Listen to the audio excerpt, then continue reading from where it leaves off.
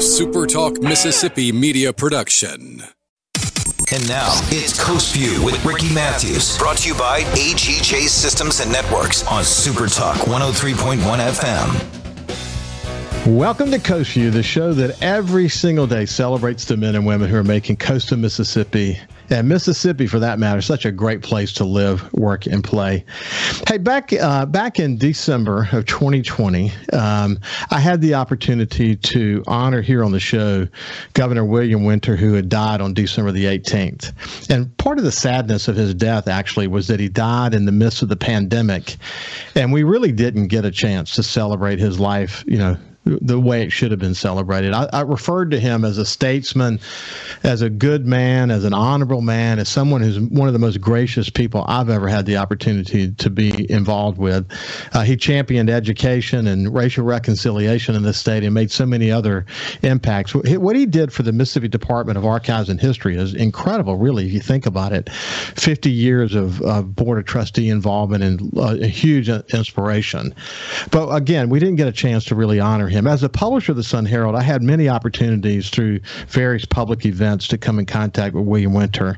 Probably the most significant opportunity was when Governor Barber put the Governor's Commission on Recovery, Rebuilding, and Renewal together. He was an advisor, attended our meetings, and just, again, such an incredible leader. With all that said, there's actually going to be a celebration of his life on Tuesday, May the 3rd of this year. The Mississippi Department of Archives and History are going to do it. Former President Bill Clinton and former Governor Haley Barbour are going to be there to celebrate not only Governor Winter, but his wife, the First Lady, Elise Winter. And without any further ado, I've invited my friend Haley Barbour to join me today. We're going to talk a little bit about this event that's coming up, about the incredible contribution Governor Winter made to Mississippi. And then we're going to shift gears and sort of talk about the state of affairs and politics in the country these days. Without any further ado, my friend Haley Barbour. How you doing, buddy? Hey, Ricky, I'm doing great. You're very nice to have me on the show, but particularly about William Winter. My politics and his weren't the same. I was very much Republican. He's very much Democrat. But everything you said about him, he was a true gentleman. He was an honorable man. He was somebody who loved Mississippi and cared about our state and did a lot good for our state. So this old Republican is tickled to be here to talk about William Winter, the Democrat. Well, I'm excited to have you back. I should point out that, though, that the very first Coast View, over 600 conversations ago, was Haley Barbour, and I really enjoyed the conversation. I was nervous in the service, live radio. I'd never done that before, and I tell you what, I've really enjoyed doing this. It's amazing that over 2 years I'm still sitting here in my studio at the house having these conversations, and now also have Super Talk Outdoors, which I love. But this opportunity to share the incredible leadership that we have the honor of having here in Mississippi, and of course coastal Mississippi, which we saw so well after Hurricane Katrina. I'm honored to have this chance, and I really appreciate you coming back onto the show. And it ought to be a great conversation about a wide variety of things. But Governor Winter, what an incredible man. I conveyed to Henry when we talked last week, Henry Barbour, who is your nephew and who was the executive director of the Governor's Commission.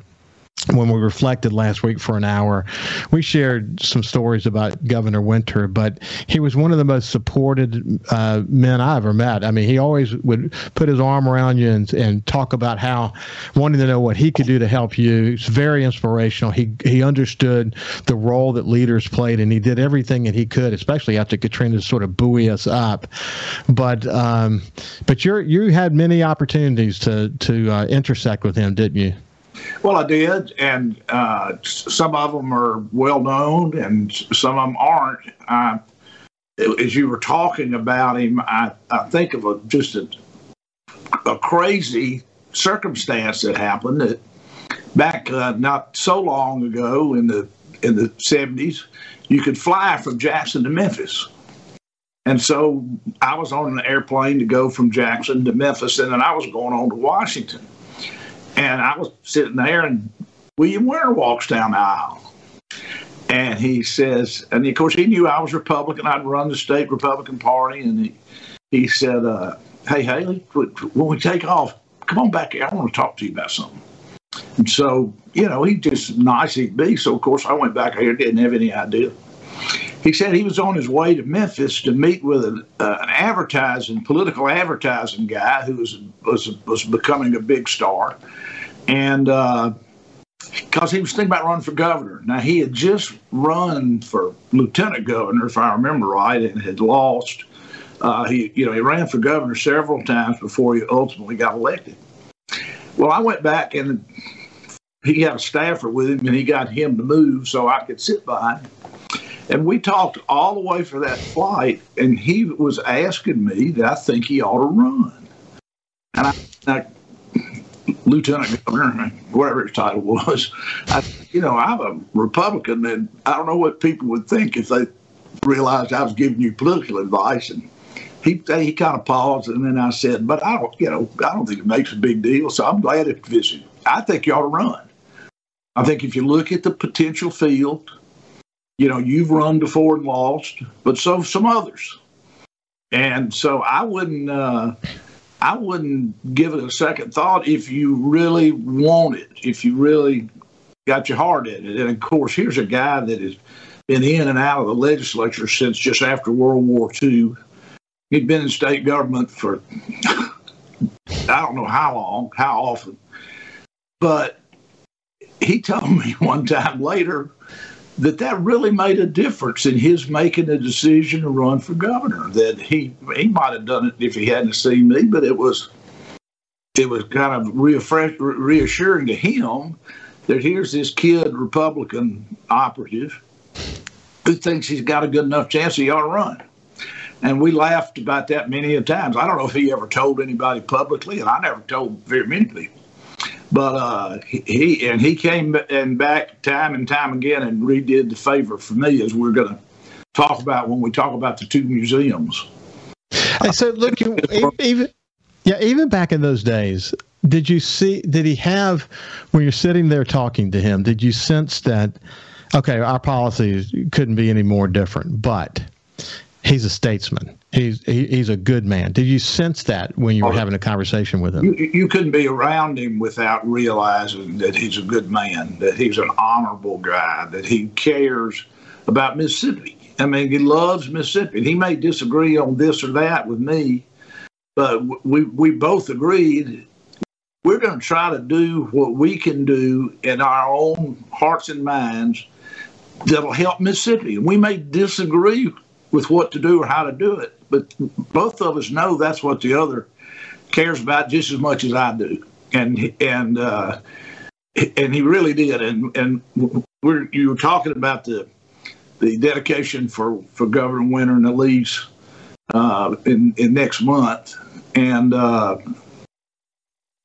it all goes back to me, to my decision to build the Civil Rights Museum.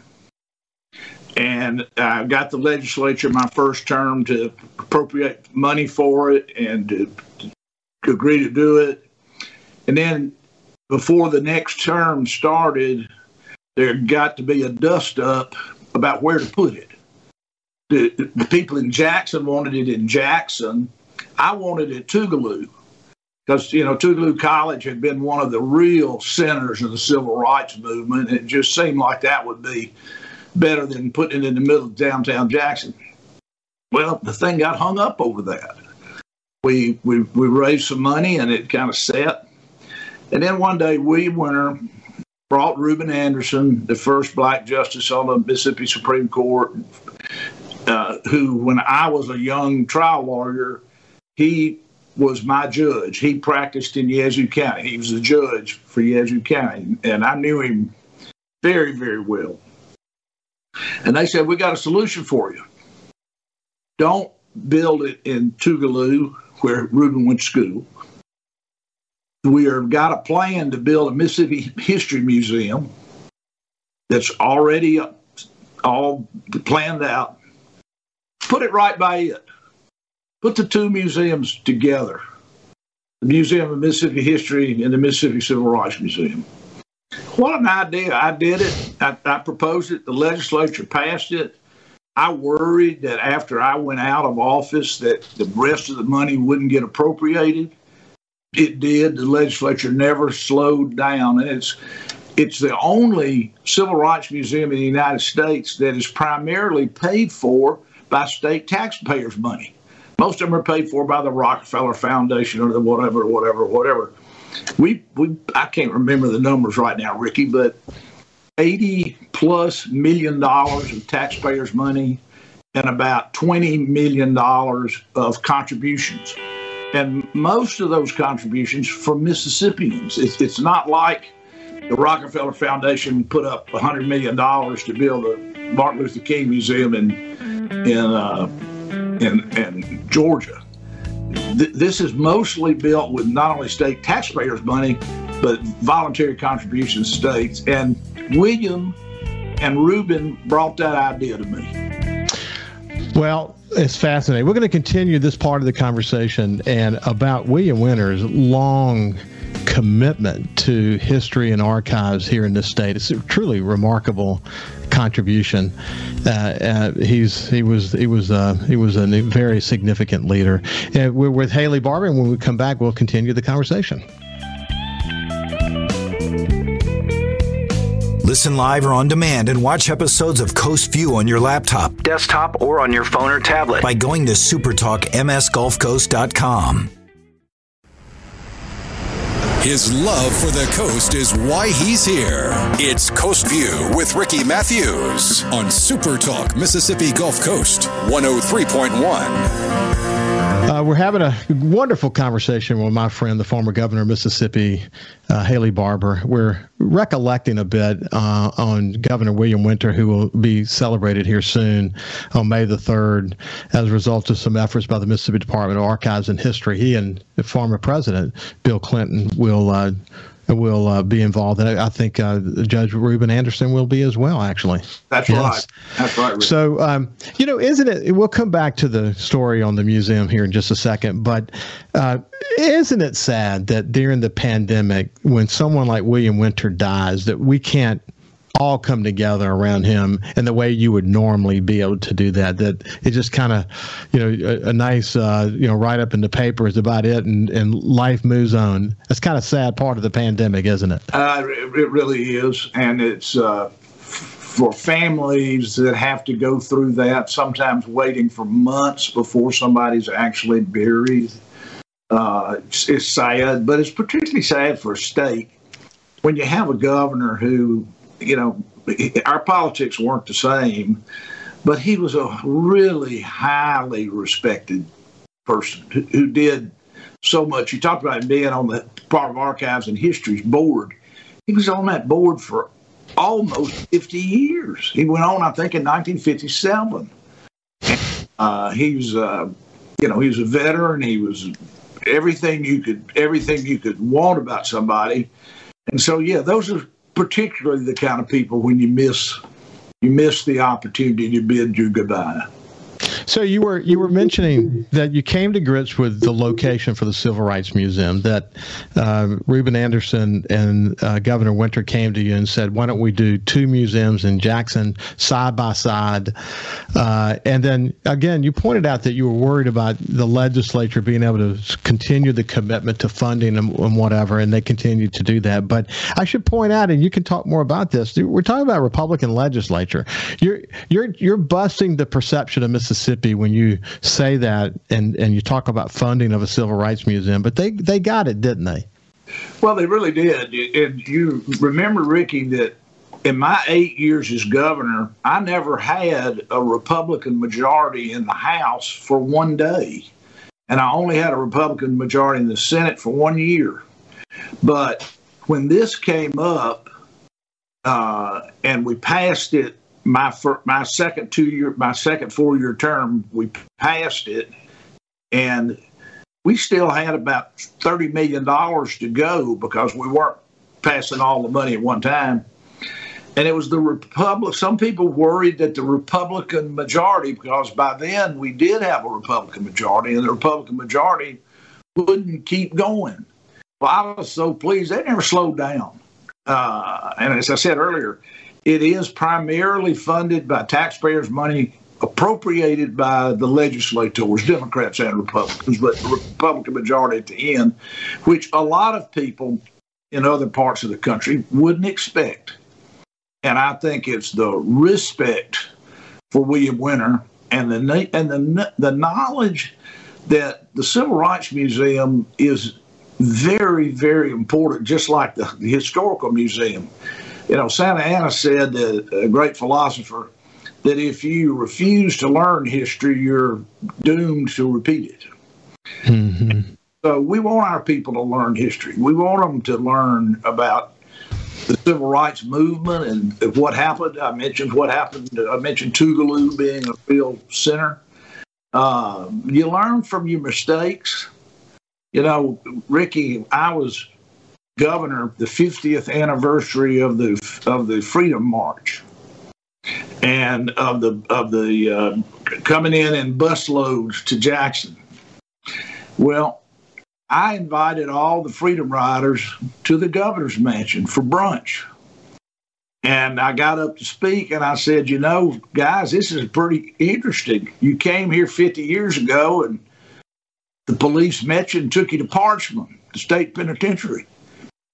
We met you and brought you to the governor's mansion to have brunch. And they all laughed, and then I said, and I want to apologize to you. And it was amazing to me how many of those 100+ people, most of them older than I am now, came up and thanked me for apologizing. They said nobody ever apologized. I don't know whether nobody ever apologized or not, but certainly they were owed an apology. And that's part of how I got fully known that this had to happen. William and Reuben were good partners you'd get. Well, you go back and read, and we won't recollect all of this, but William Winter grew up in politics in an age where segregation was sort of the name of the game. And as he continued to mature and advance in the years past, it was really important to him to be part of what obviously he ultimately was known for, this whole notion of racial reconciliation. But he also knew that historic preservation was going to be part of the key to that. And he knew that to his core, didn't he, Haley?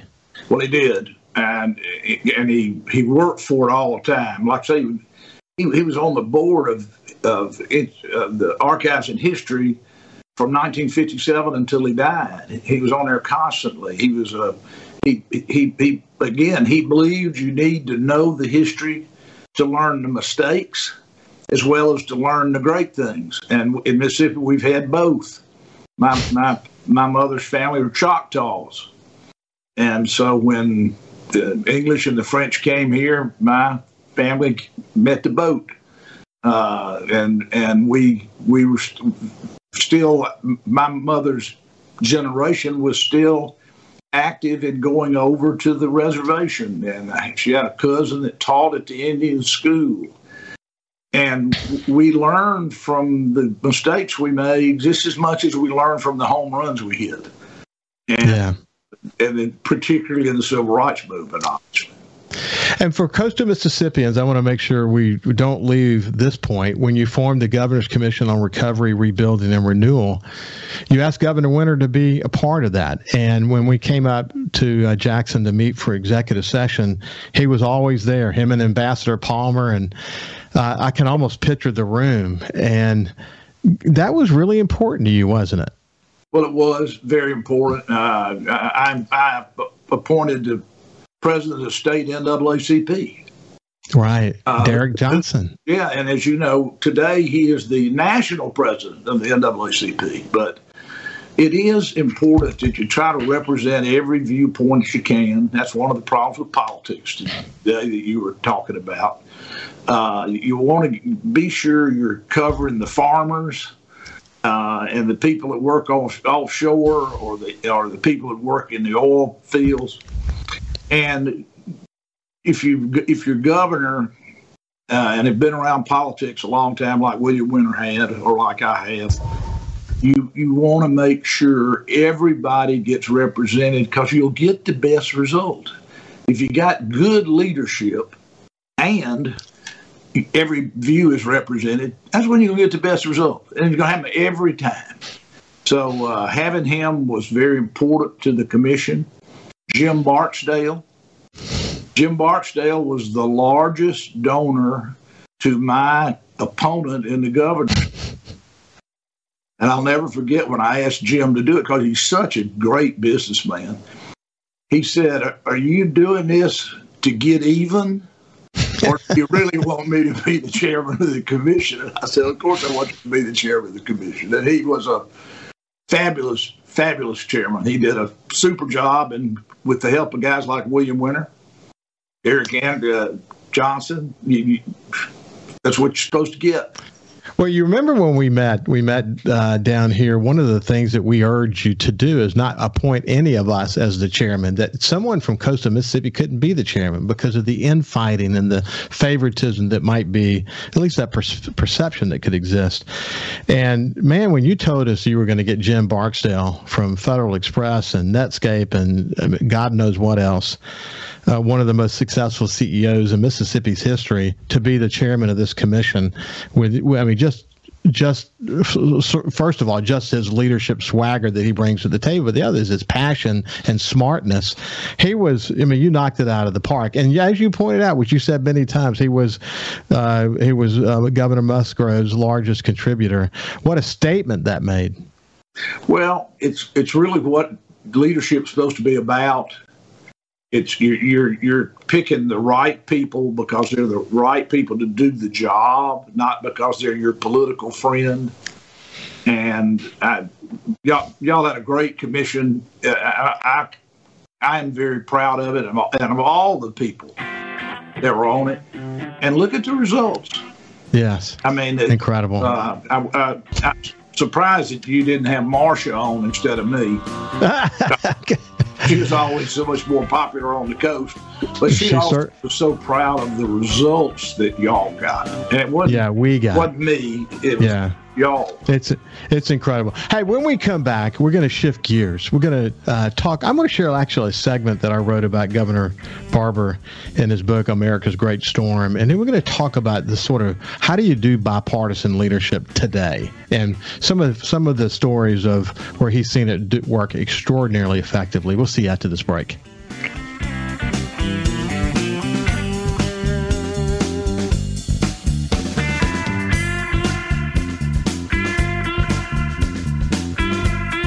Subscribe for free to the Coast View podcast on iTunes, Google Podcasts, Spotify, or wherever you get your podcasts. And now, it's Coast View with Ricky Matthews, brought to you by AGJ Systems and Networks on Super Talk 103.1 FM. Welcome back to Coast View. We have former governor of Mississippi, Haley Barbour, with us today, and we're reflecting in the first couple of segments about Governor Winter, and a lot of stories, and a lot of important things to learn about his leadership in Mississippi. But one of the most important is sort of what the governor was referring to just a few minutes ago, and that is that even though you disagree philosophically, that your policies could not be any further away from one another. At the end of the day, this notion of being able to respect the leader and be able to get things done still, some of that's missing in politics today, and we're going to talk a little bit more about that. But what I wanted to do is start this segment with sharing something I wrote about Governor Barbour that really kind of speaks to this notion of being able to cross party lines. As he pointed out a few minutes ago, he didn't have a Republican majority the whole time he was governor. How did we do that after Katrina? We needed help from Democrats, both here in Mississippi and in Washington, and a lot of anecdotes and stories that come from that. But let me share this little segment with you real quick. This is from America's Great Storm Leading Through Hurricane Katrina by Haley Barbour with Jerry Nash, that I had the honor of writing the foreword to. Here we go.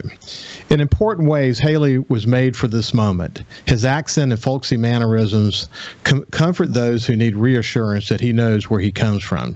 For those in the region, this provides an instant connection with those who must believe and trust him.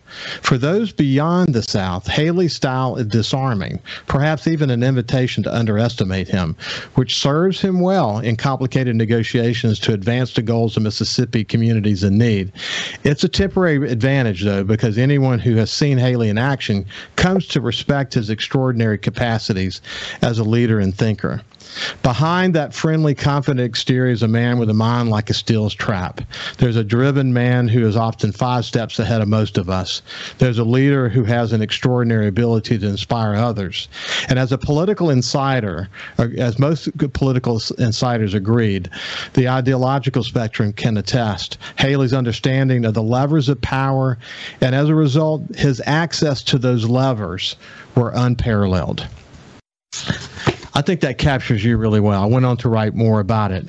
But this whole notion of access to levers, it doesn't mean that that lever is going to be a Democratic lever or a Republican lever. It means that you have got to understand where the levers are and be able to form the kind of relationships that you need to be able to form. And we talked before, but there are a couple of examples of this notion. First of all, obviously, in the state, your ability to work with the Speaker, Billy McCoy, after Hurricane Katrina to get online gaming, certainly a great example. After Katrina, your ability to work with Barney Franks in Washington and what that meant to the kind of bipartisan support we needed for the kind of programs that needed to come help us recover. And you tell a great story of the time you were in the White House.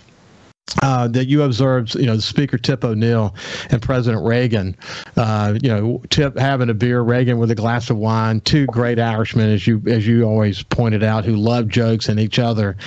You have seen the best of bipartisan support. You understand, because of your time as a lobbyist and certainly as governor, what it means to touch these levers and what it takes to be successful. When you reflect back, bipartisanship is really the key to success, isn't it?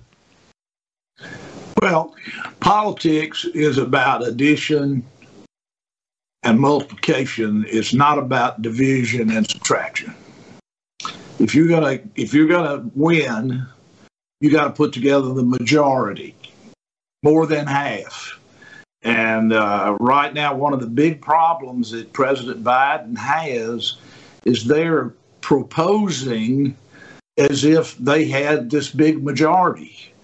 But in fact, they don't have really any majority at all. It's virtually a tie. Usually in American history, when we're bunched up, in the middle, we're not fully divided on the outside. Today, we're split so far apart you can't imagine, and we can't put people together in the middle like you're supposed to.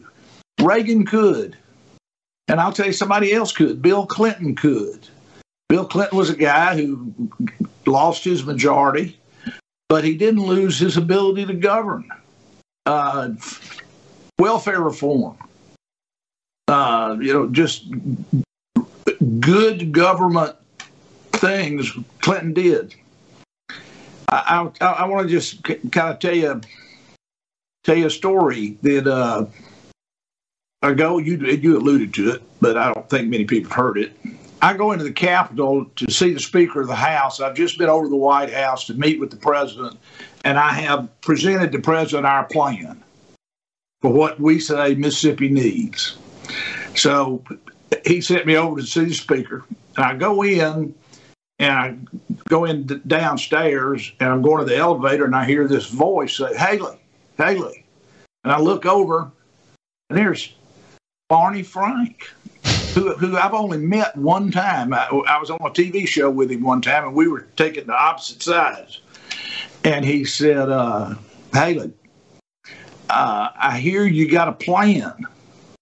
I said, yes, sir. I've just come from taking it to the President. He said, I want to support it. He hadn't seen it. He said, I want to support it. And I said, well, I'll be glad to share it with you. He said, yeah, but here's what you need to do. Send me a letter telling me what's all in it. And I'm going to take that letter and I'm going to send it to every Democrat in the House. And I'm going to say, here's a letter Governor Barbour sent me asking me to support his plan. I'm going to support his plan, and I hope you will too. We didn't lose any Democratic House votes. None. And because Barney Frank, who, golly, I don't know what I agreed with him on, Barney Frank understood the people of his district in Massachusetts wanted the government to help these people that had been through the worst natural disaster in American history. He knew I knew more about it and knew better what we needed than he'd ever know. So he wasn't going to sweat that. He just said, give me your plans so I can ask my colleagues and my constituents to vote for it. That's the kind of attitude people in Congress used to have. And like I say, Barney Frank wasn't some, softy, moderate Democrat. I mean, he was about as far left as you get. But he understood what his people wanted, and he understood what was the right thing to do. And well, we talked about this before, but the aligning of the stars with Trent Lott and Thad Cochran, and I remember the story you told me about Thad Cochran. He didn't want this plan to be just about Mississippi. He wanted to also help Louisiana. And I think about all these players and the roles that they played and how we were hitting on every cylinder. I said to you as well that I knew a lot about what was happening on the ground in coastal Mississippi in the days and weeks and months after Katrina, because we were involved in it, we were covering it, et cetera. I didn't have any idea that you had been to Washington 19 times in 3 months. And this other life you had as you were aligning Washington and having to overcome what from Louisiana was this initial ask of $250 billion that created this chilling effect in D.C. and the work that you were having to do to sort of recalibrate all that.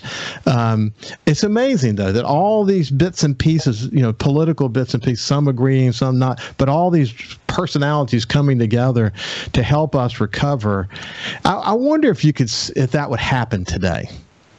I'd like to think so. I'd like to think if there was a seriously terrible Katrina-like thing that it would happen. And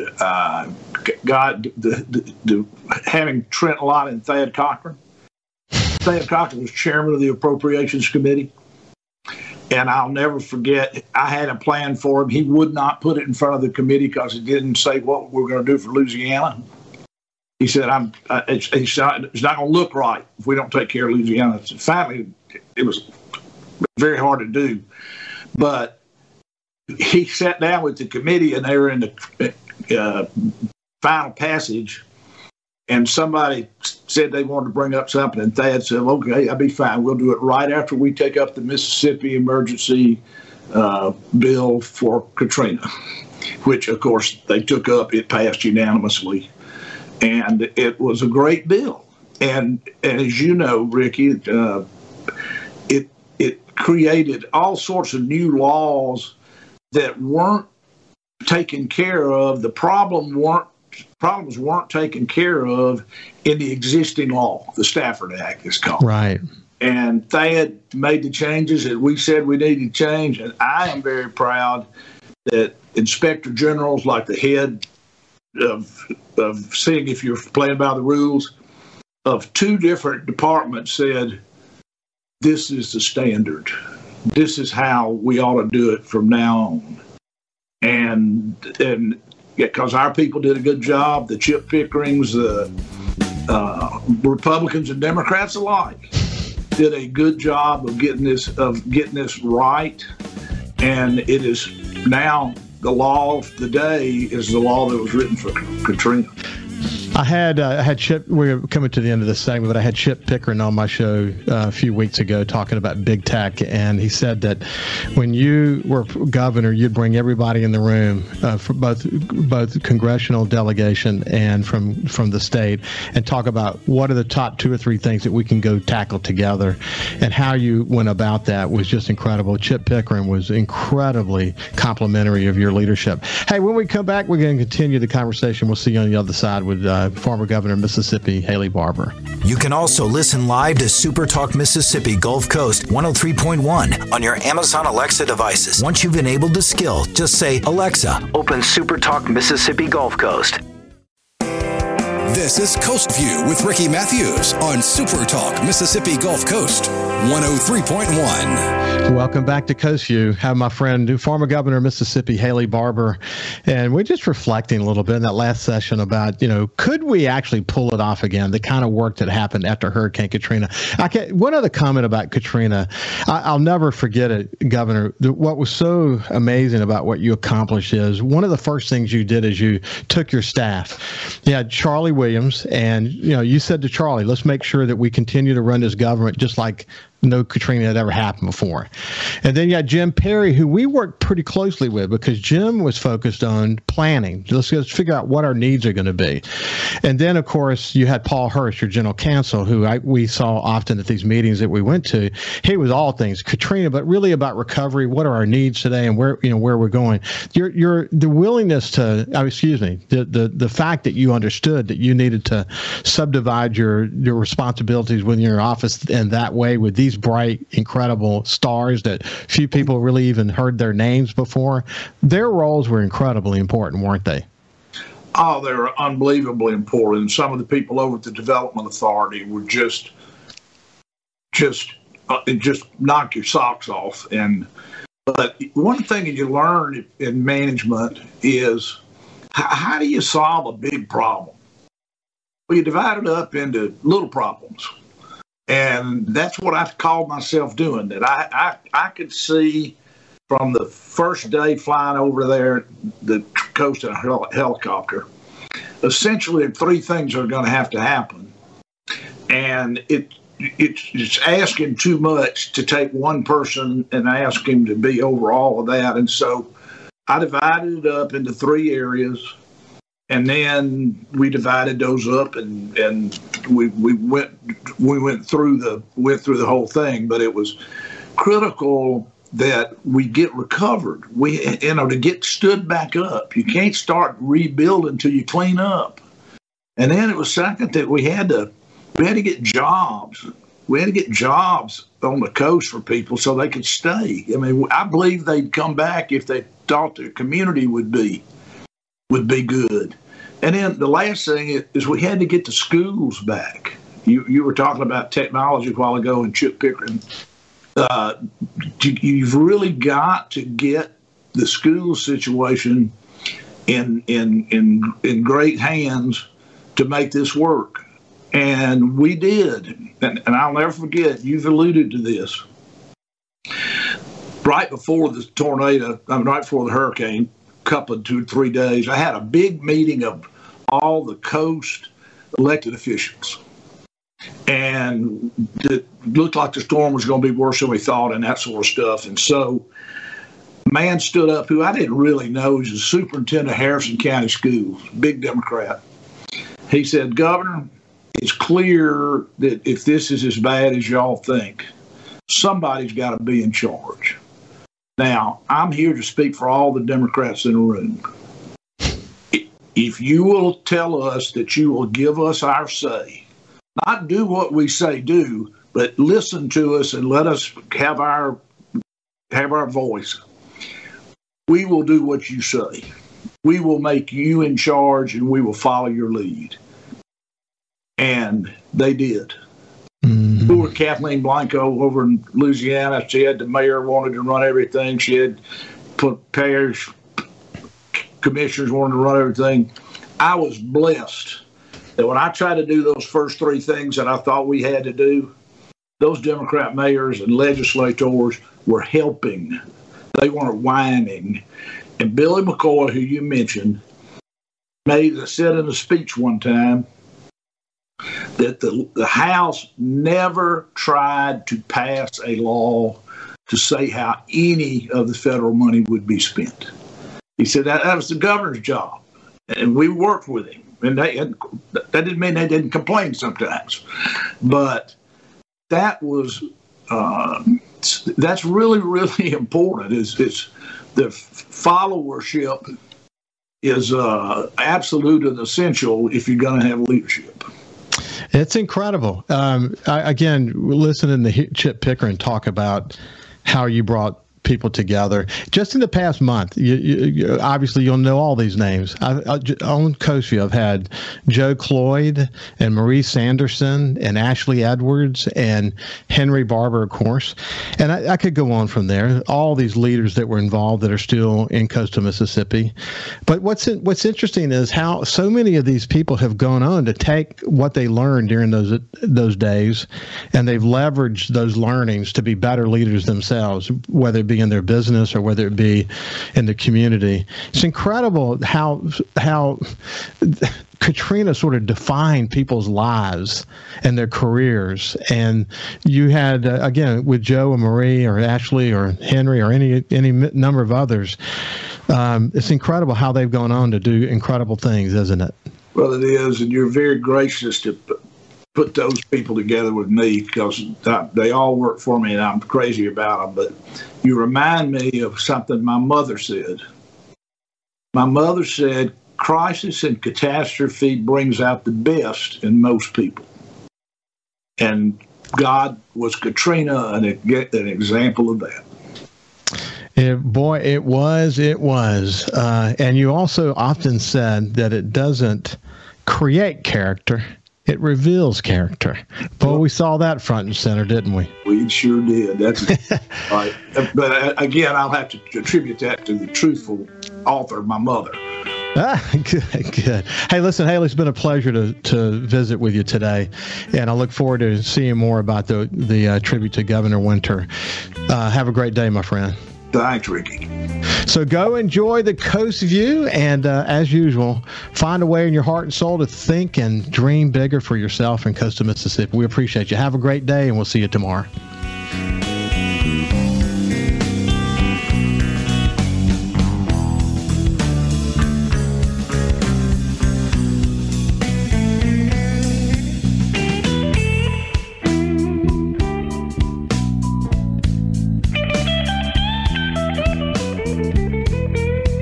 Follow Super Talk Mississippi Gulf Coast 103.1 on Facebook. Facebook.com/SuperTalkMS Coast 103.1. A Super Talk Mississippi media production.